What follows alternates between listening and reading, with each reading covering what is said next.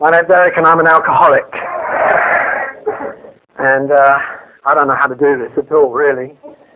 Plus the fact that, I've only just started being able to speak again because about 3 weeks ago I had all my teeth taken out and these implants put in. And so it all kind of feels funny in there. And I'm just trying to kind of overcome this lisp and a whistle, which you can hear. Actually, some of it is quite nice because I sound like people that I used to admire, like Otis Rush and Ray Charles, who used to sing with a lisp. So that's cool. But one of the great things about this was that my dregs as a practicing alcoholic was dentistry. There was like a lot of other things that were really just not available to me. I had such the dysfunctionality in my life was so pronounced that I didn't even see a toothbrush until I was about 18. Very poor stuff, all that raised with, in a 2 up, 2 down, where there was an outside zinc bath and no bathroom. And so, but I remember being in class at school about 10 years old and the back of one of my front teeth fell off. And that's where a lot of my kind of disease started to kick in because I started lying. And I think I'd really kind of developed the thing that, Lauren and other people had talked about, that thing about changing the way I felt. I started changing the way I felt right then, and that obviously before, because my teeth fell off because of sugar. And I started eating sugar. I can't even remember when I was probably 5 years old. Sugar on bread and butter.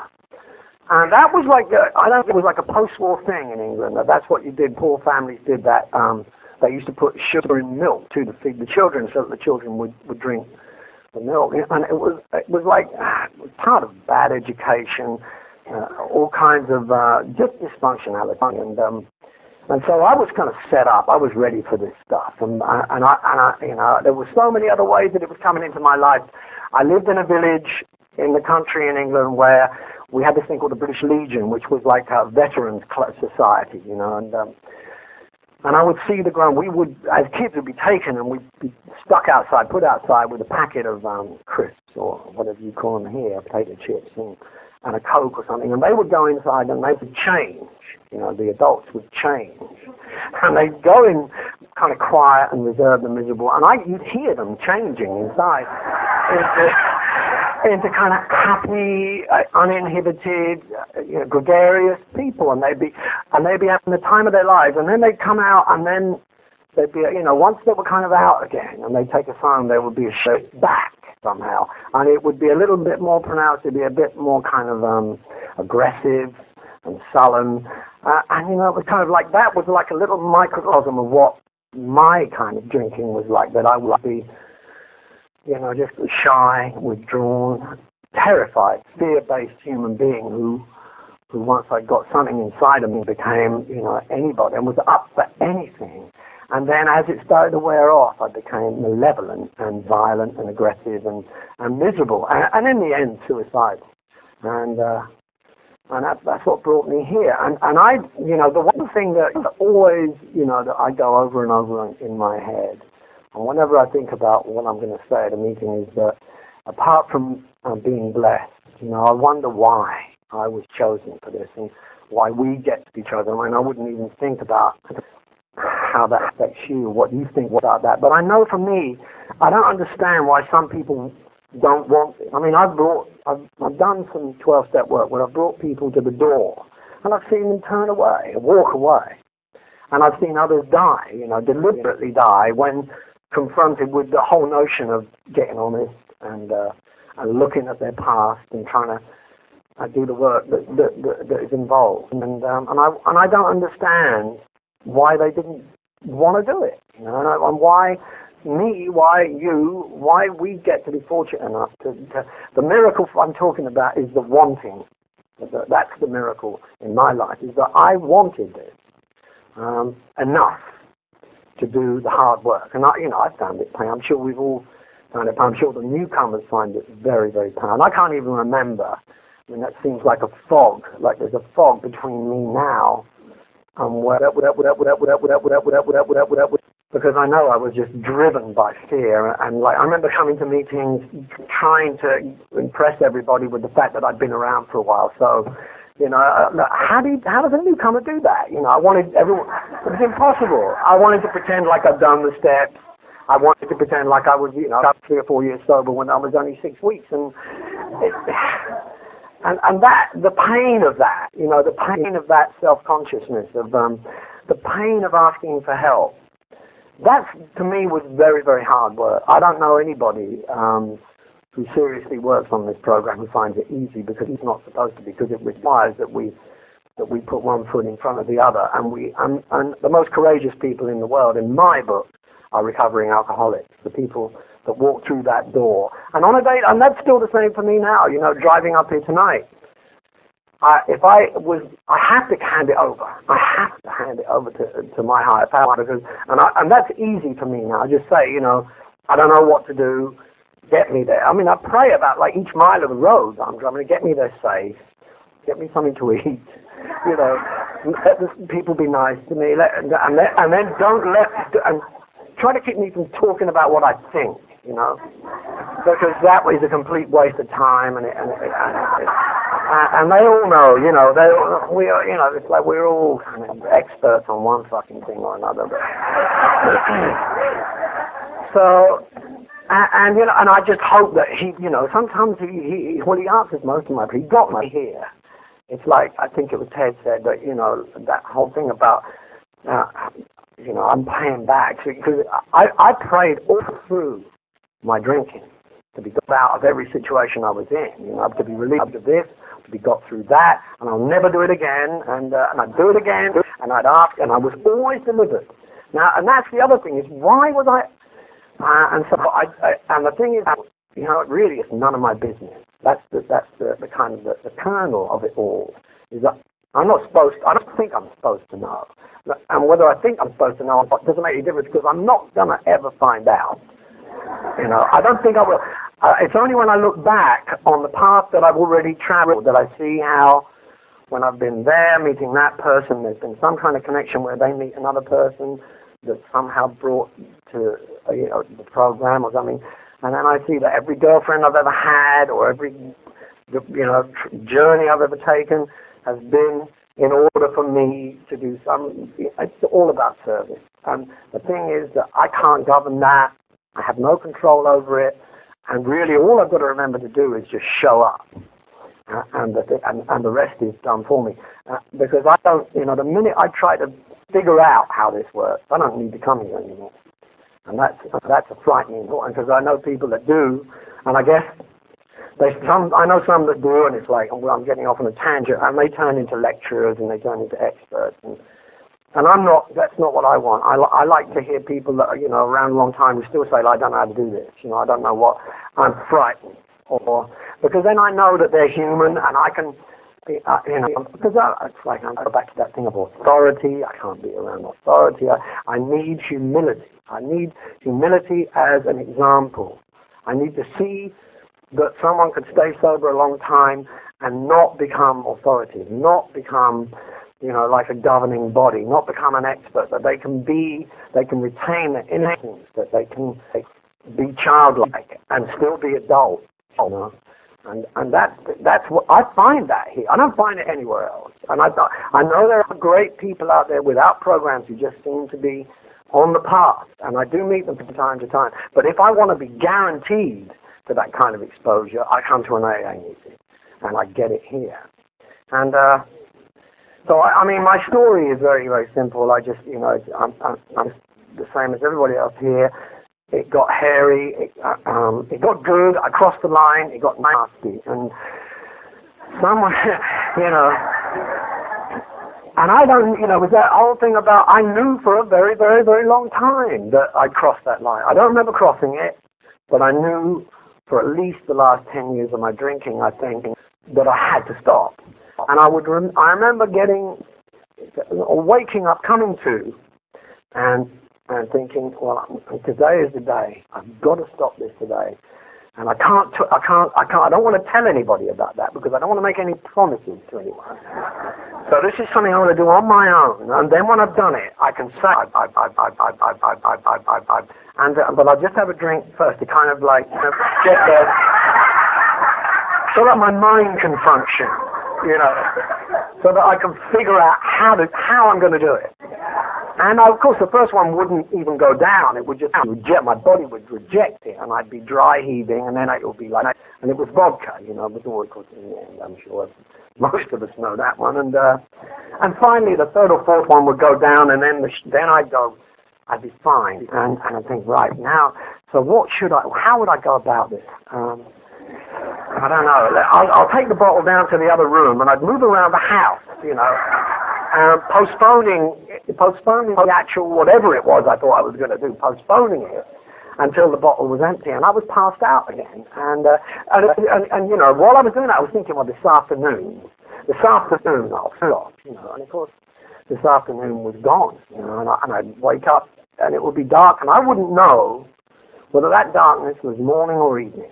I mean, I didn't know. I'd be at home, and I didn't know where I was. I was, and I was married. I had a very successful career, and this has been a great thing for me in my journey, was being able to tell people that acquisition is not it.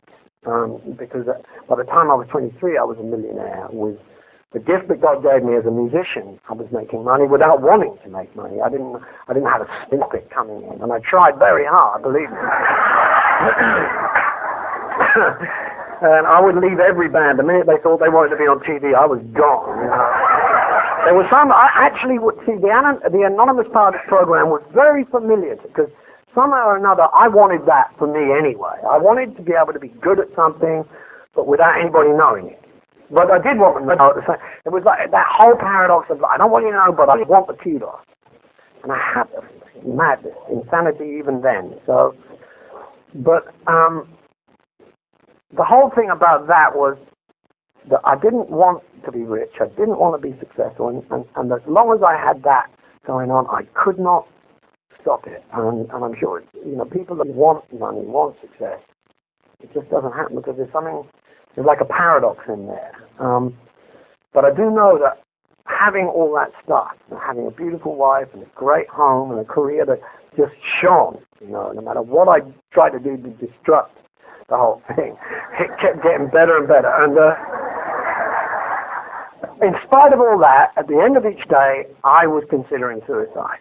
And now, see, how does that make sense? And I know that there are people who probably come into this program without very much, who think that this is going to get them that, and maybe it will, but for sure, along with it come a lot of problems, and some of those things I don't know if I'm ready for now. I mean, I'm still quite, self-destructive. I mean, I do like to self-sabotage a lot, and I still practice that. I still kind of set about trying to undermine it, so that I'm basically so that I can survive really and retain some kind of anonymity.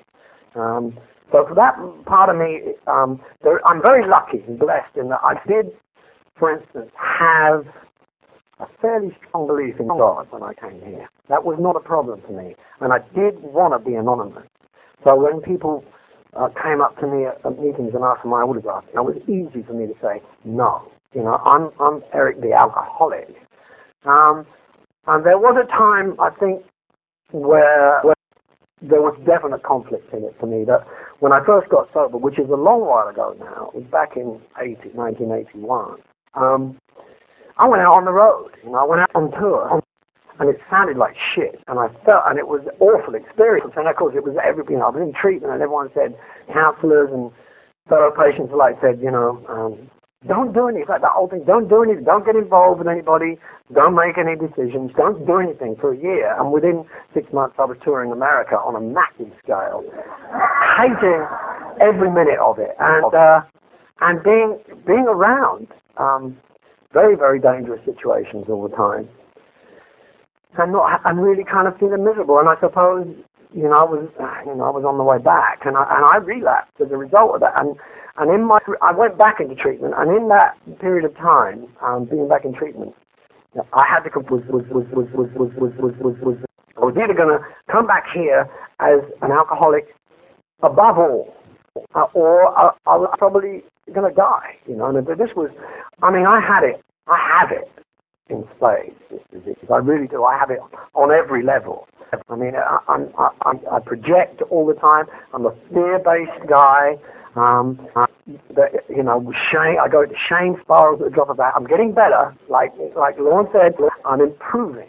But I don't do anything. I mean, all I do is I come to meetings and I pray that God will do most of the rest. I will try. I work the steps, but I'm very conscious of the fact that my defects are not really mine to control. I mean, I've never been able to, like someone else said, I don't know how to hand it over. I still don't know quite how to hand it over other than to try and help somebody else. When I get into that predicament about self-obsession, I kind of got a switch where I think, well, think about somebody else. Don't do something for somebody else. That's my way of saying, but I don't know if that's right. I mean, it's the way I do it.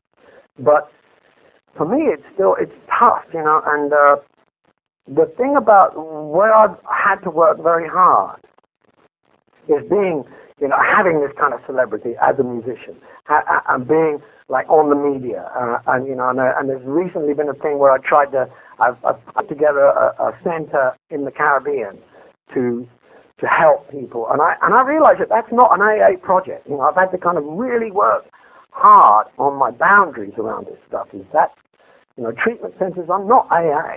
That's like they work with the 12-step program and they advise, but nevertheless, and it's still a separate issue. And when I was confronted with these people that I put together to make this thing work, they said, well, you're going to go out there and have to go out there. And you're our only asset. Nobody knows this fucking thing is here. You've got to go and tell them that it's here. And you've got to, and in order to do that, I said, well, what am I going to do? I go on 60 Minutes, do the Today Show. I do like all kinds of fucking magazine and newspaper articles. And in the course of that, I'm on the edge the whole time, like breaking my anonymity. And that's been a real tough thing. And, that's given me, that whole exercise gave me a great learning curve about how important my anonymity is to me. And it is really about my boundary, about, how much because now I've got to the point where I love this thing we have. I love it above all. And even when I say that, I can feel a tingle coming to me because it's a spiritual thing for me that what we do and the way we help other people and ourselves in the process is not to be fucked with. It is not to be compromised. And I think, and it's amazing how when people are faced with that, how it tantalizes people. I remember my sponsor being involved in the kind of sort of business project where, they had a long conference with these other people that he was involved with on some business thing. It was all folding. It was getting crazy. And somehow or another, he sorted it all out. And after the meeting, one of these guys came up to him and said, I don't know how you did that. And it was brilliant, but what's your secret? What have you got going on? And he said, well, it's nothing to do with me, and it is a secret, and that was like, that's what it, and I love that, and that guy, he's got 20 years, and he is like a saint to me, but he's one of those guys that says, I don't know, I just go to meetings, and I love that. But it is very difficult. I've had to do a lot of work going to talk to people in treatment and saying, like, that primary purpose, when we read the preamble, our primary purpose is to stay sober and help other alcoholics to achieve sobriety. That is my primary purpose. And I've had to be, listen, my primary purpose is not making sure this fucking treatment center works. My primary purpose is if I get the opportunity going in there and telling the alcoholics in there, the recovering people that want to stay sober, my story, not what I think, or not, please get your other pals to come in because we need the money, But seriously, just to be there so that they can see that I'm a guy with a load of money who's had a great career but who still occasionally thinks about suicide and, although that's got a lot better, I can assure you. But that is not it. that it is about peace of mind, which comes from other people, comes from our common welfare. And that's what I always rely on. You know, that in any given difficult situation, there's two options for me. One is to isolate and try and figure it out, and eventually fucking self-destruct and go down the road that I've already traveled. The other one is to come here and ask you for what you did when you had the similar experience. And that's the one I've chosen most. And it worked. And it usually, you know, I'll avoid people that try and, you know, proselytize or lecture or tell me what they think. I will say, well, tell me what you did when this happened to you so that I get the experience. And usually it is the simplest thing imaginable, you know. And that's what works. And so that's it for me. I mean, I flew all this way to come to this meeting, and I'm really glad to be here.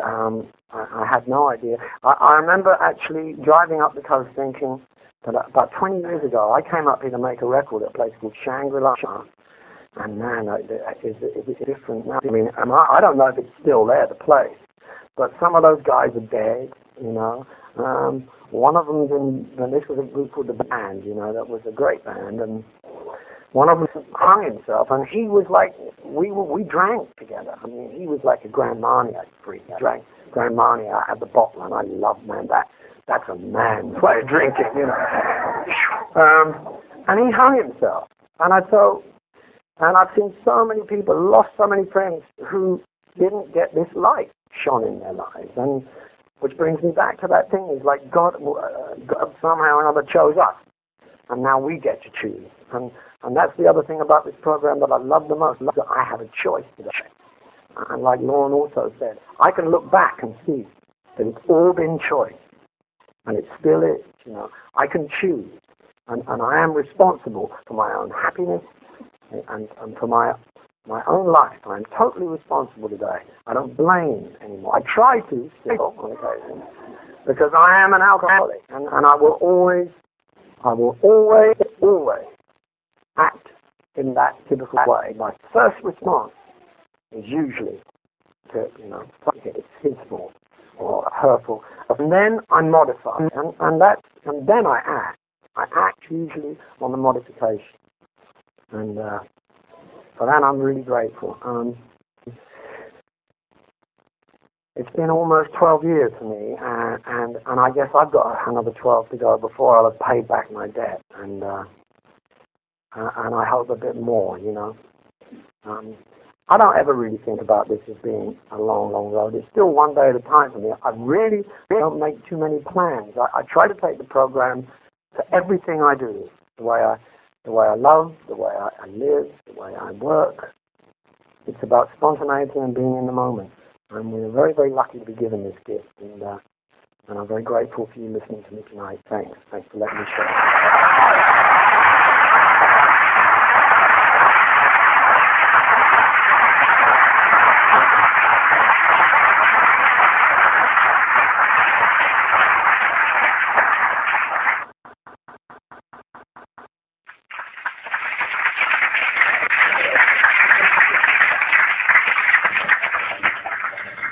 Hello, everybody. I'm Stevie. I'm an alcoholic. I'm an addict.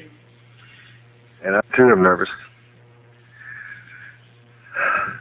I've been sober today by the grace of God, and that's the only way I know of. Everything I've done got me here. I know that a lot of what got me here was also the grace of God, because I couldn't have needed the questions or had the questions, I don't think, that I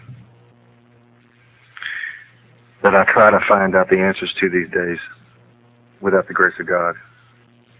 I started off my drinking and using career, I guess, early 60s, when I was somewhere around 7 or 8 years old. Grew up in an alcoholic family. My father was an alcoholic, and even though I saw the problems that alcohol caused in our family, I still found it attractive for some reason. I don't know what that was. I thought I was missing something. I was always a kid who was afraid I was going to miss something. Somewhere along the line, I started trying to find out why my father would go back and continue to drink, even though every time he did, I saw what happened, which was big fights, violence. And we were always real scared of him. But he continued to do it anyway, and I never did understand what that was until one day, a few years later, I realized that I wasn't doing anything any differently other than making a little bit more money and add a few drugs to it, I guess about 7 or 8 years old, I started stealing drinks. Well, my parents used to have these 42 parties, and quite a few people would come over, and they'd be having their Tom Collins or whatever, and when somebody wasn't looking, I'd take one of the drinks and run in the kitchen, and make them a new one, and refresh their drink, It's just that I would refresh my memory about what it tasted like a lot of the time,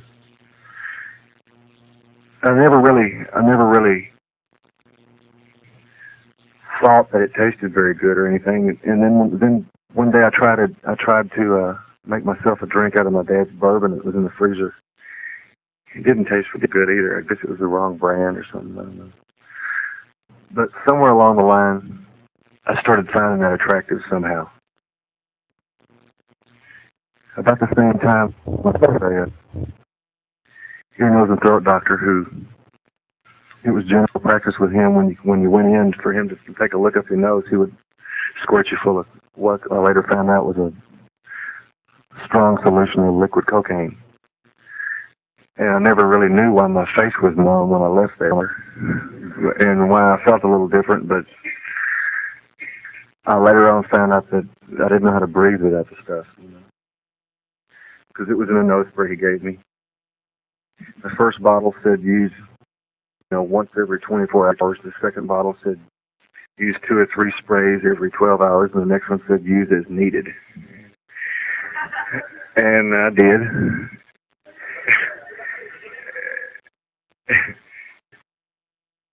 But I guess as I was going into junior high was when I really started trying to drink. We'd moved to Graham, Texas, and I really didn't want to go at all. I'd gotten in the first band that I really wanted to be in, and was excited about it. And we had to move, and I had to give up everything, including my way. We got to Graham, and my parents had told me we were going to be there for about 6 weeks, and that was about 6 weeks into the 6 months that we stayed there. While I was going to school there, actually the first day I went to school there in Graham, Texas, just to show you how much I liked it. I got kicked out of school 3 times the first day, and I didn't even do anything. I just went to school, and they didn't like how my belt was. They didn't like how my hair was cut twice, And I real quick found this guy that sold Alka-Seltzer bottles full of sour mash. Continued to find him every day, Even though I didn't like how it tasted or anything, it just kind of helped me smooth along, Because there wasn't anything that I really wanted there. I'd get beat up all the time, and there wasn't anybody to play any music with. Well, we stayed there for about 6 months, and finally I just told my parents that I wasn't going back to school anymore. And that ended up being about the same time we moved back to Dallas. And back to Dallas for me was, I didn't realize what I was doing at the time, but really all I really was doing here at the time was, I was trying to play music and everything, but the main thing I was doing was hanging out with the kids down the street. And what they did all the time was see how they could get high this way or that way, you know. And I thought that all I was doing was just trying to be in with the people, you know, with these kids. What I was really doing was learning how to get high and stay high all the time and run away from what was going on. I guess what was going on really was that, you know, people grow up and they learn things about living life and grow. It never dawned on me. I just thought you just kind of went from day to day, and you got older, and then things happened, and you graduate or quit school or whatever.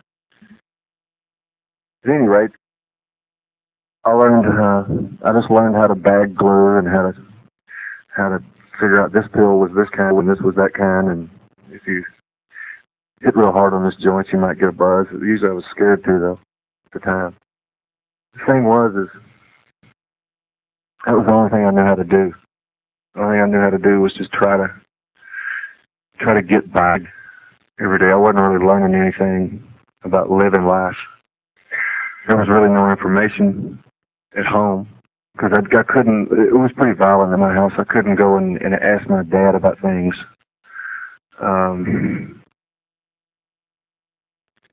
I couldn't go ask my dad about school or about girls or about anything because it was pretty much you're supposed to know that stuff on your own. Or just leave me alone. Is that your stuff? Get it out of the room, you know. So I just continued to try to find out things from the kids down the street. And that wasn't the way to really go. I didn't know that. What I did keep learning, though, was about bands and not to blame my drinking or anything on bands, but I sure learned a lot about it there. Because that was, and still is, unfortunately, in a lot of places, that's where a lot of the myth about it's real neat to get high or real cool to get high. That's where I learned a lot of it. Because a lot of the people I really looked up to really knew how to drink and really knew how to get high. And along with every time I would get in a better band, it seemed like there were better drugs. And better brand of gin or whatever, you know. And I always thought I had to keep up. I just thought I had to keep up. Why that was, I don't know. I would see someone who I really cared about.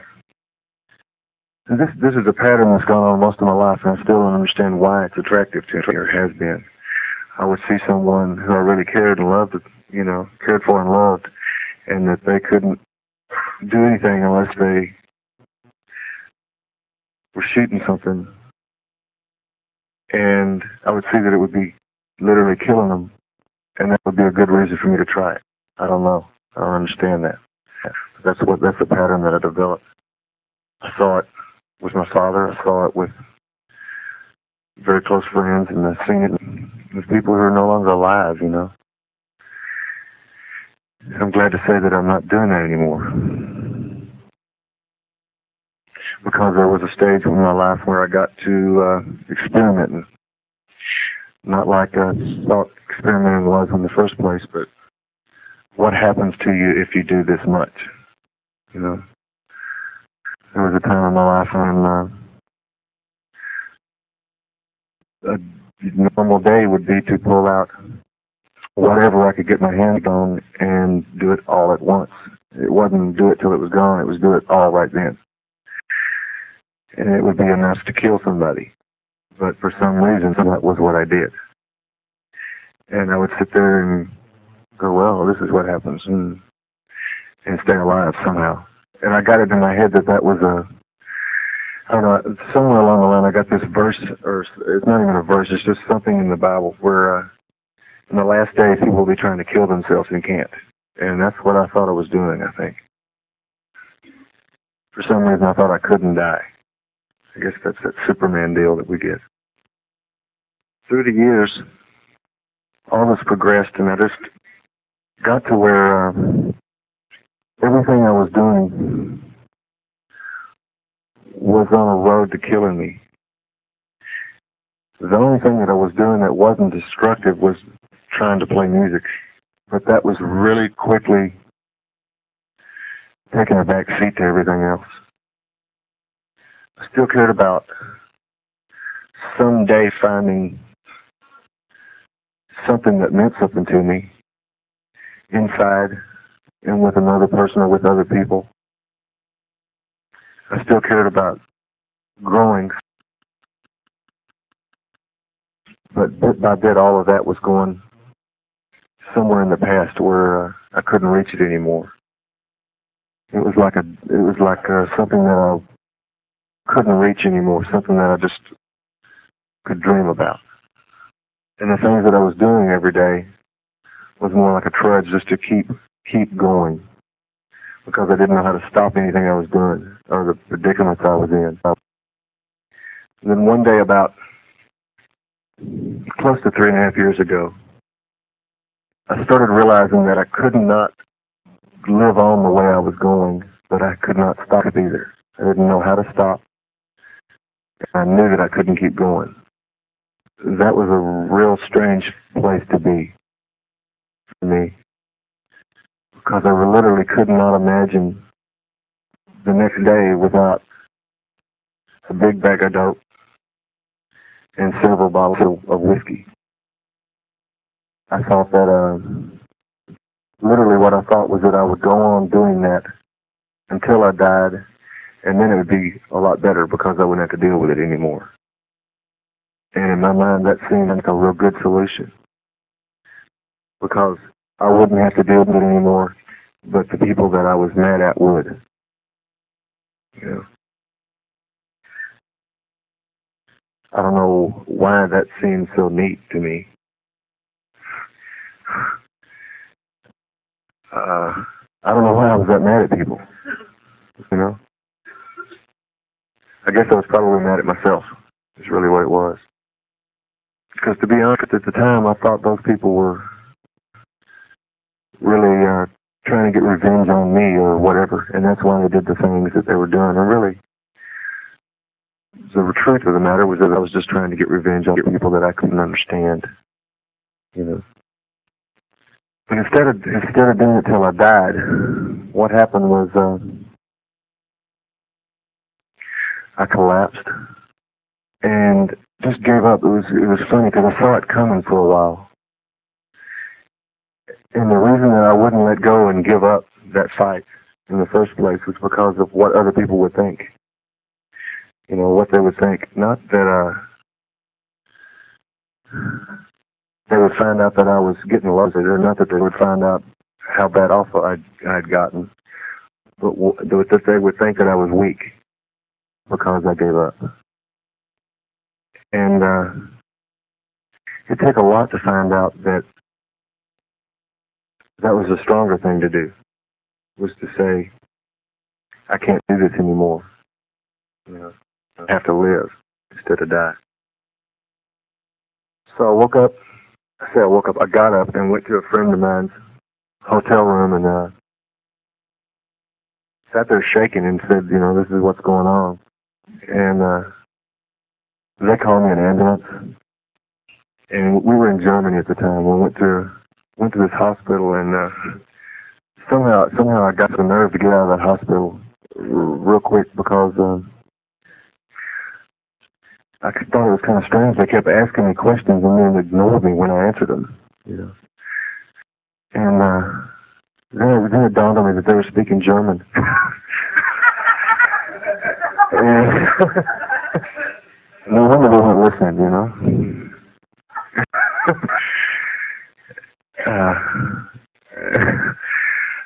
I did get out of there and went to it was a couple of days later, but I ended up going to a hospital, or going to see a doctor in London. And he was someone that I'd heard of, that I knew that could do some good and give me some help. And he put me in a hospital for a few days and just kind of looked out after me for a little bit while he basically detoxed me. I said basically detoxing because the guy didn't have that conventional of an idea of detox. It was if I really needed a drink, I could have one. If I really thought I really needed a drink, he thought I should have one within about a 5-day period. Because the way he looked at it and the way he told me was, if you've been drinking for 25 years, you're not going to stop in a minute, you know. Instead of giving me phenobarbital or whatever it is they usually give you, he just said you can go have a drink if you really need one over the next 5 days. And in fact, he gave me a drink on my birthday, which I was in the hospital. Bang, bang, bang, bang, bang, bang, bang, bang, bang, bang, bang. What really happened after that was I got out of the hospital and flew back to the States to go to treatment, and I tried to get drunk on the plane. It didn't work. It didn't work. And what I've done was this is pretty funny to me, I went to my mother. She'd come over to see me in the hospital. I called her up and said, I called her and my girlfriend and said, look, I'm in the hospital. This is what's going on. They both were there the next day. And I'm real grateful for that. It means a lot to me. We were on our way back over to the States. And I was sitting there next to my mother, and I didn't have any money, so I borrowed $20 to go buy some cigarettes on the plane. And she knew there was no machine, you know. I went and tried to find out how many Crown Royals I could get, you know. And there's never enough. I learned that a long time ago. There's never enough dope and there's never enough to drink. There's either too much or not enough. You know, there's never just enough. But I went and tried anyway. And went back and I found I felt guilty already. I'm real good at the guilt. You know, I went straight back to the seat, sat down next to her. You know, and like, this is not what I did, you know, and I kind of knew that, you know. And anyway, we went back. We landed, and I went to a hotel room, stayed there until the next day. Went into treatment. I didn't expect to find out in treatment that was one of the coolest places I'd ever been. But that's what I found out. You know, it wasn't what I thought it was going to be at all. I went through the regular stuff, you know. What if they found out I'm the hunter, whose day, and you know, and I don't want to be here and all, you know, all that stuff. But once I started paying attention to what was going on in treatment, to recovery, it's been something that I've really wanted ever since. Not always been real good at sticking to a good, strong program, but at least I know that when I'm able to find those steps in my life, that it works. And it's really the only thing that does. Because anything else I'm doing is just trying to fix something else up to look the way I want it to look, or to be the way I want it to be. It's just working my way into living life. But what I found in treatment was the same thing that I find in a meeting when I'm in the right place, right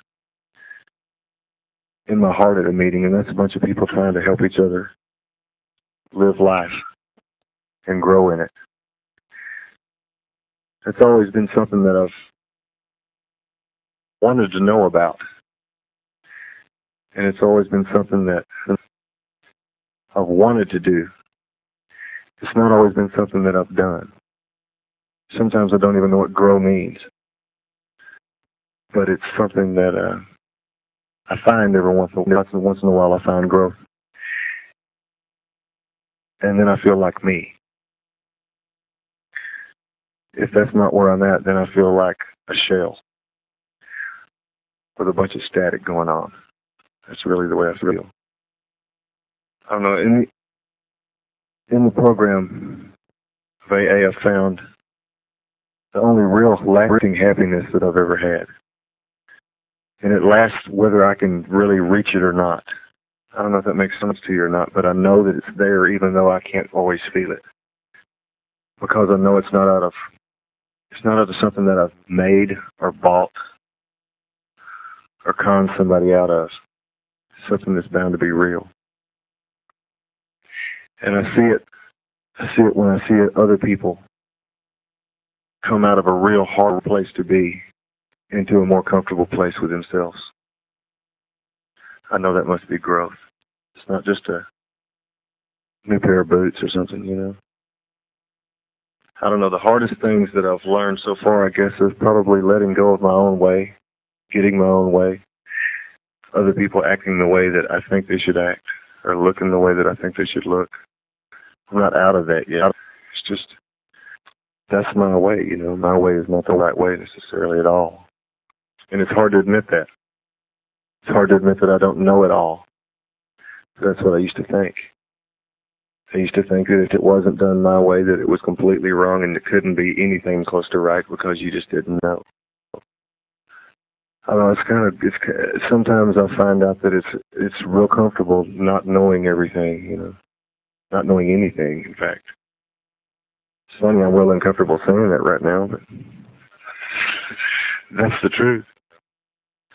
I don't know, I just know that when I come to meetings, when I take the time to pray and to listen and to take a look at myself and try to change, that I grow. And when I try to offer that to someone else, I feel better. And that I don't have any need to drink or to take any drugs. And if that's what this program does, if that's all it does, then it's helped me a whole lot. Because that's all I used to know, was drinking and using drugs. It's really all I knew. Because I didn't know how I felt. I still don't always know how I feel. A lot of times I still find myself confused about what I think and what I feel. I don't know the difference very often.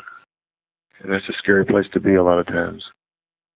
But slowly, day by day, that's working out. It's working out for the better. It's been about 3.5 years, I guess. Close to 3.5 years since I've had the drink. And it struck me New Year's Eve that to go and do what I had to do New Year's Eve was a lot different this year than I'd noticed it being in the past. You know, a couple of years ago it was like, last year it was kind of a daze. I was sick, but it was kind of a daze. This year I was actually happy to be alive and noticed that I didn't have to be high to be up till 5 in the morning or whatever it was, you know, and that I could look out and realize that I was starting a new year with new things to try to do, new things to try to care about. And one of them was me, and one of them was y'all, and what I do with my life. And commitments, you know. Commitments has been another thing that I've never been very good at in my life. Or I could get caught up in something real good, you know. I could get caught up in the mirror combing my hair, you know, or whatever. But commitments have not been something that I've been very good at, because I was more scared of making a commitment than I was following it through, you know. But I realize that I'm still alive now, and that's an amazing thing to me. When I was 17, I thought I wouldn't make it to 21. When I made it to 21, I thought something's up, you know. You know, what's going on here? When I passed 30, I thought something's wrong. I don't know. I'm just glad to be alive today. You know? Glad to be alive today. I don't know. I don't really have a whole lot to say about anything other than knowing that if I let this program and if I let God do what He's going to do in my life, through you or through whatever, that it's a whole lot better than I ever could have done it myself before I came to this program. I thank y'all for letting me be here with you. Whether I know what to say about it or not, it means a lot to me. And I thank you, okay?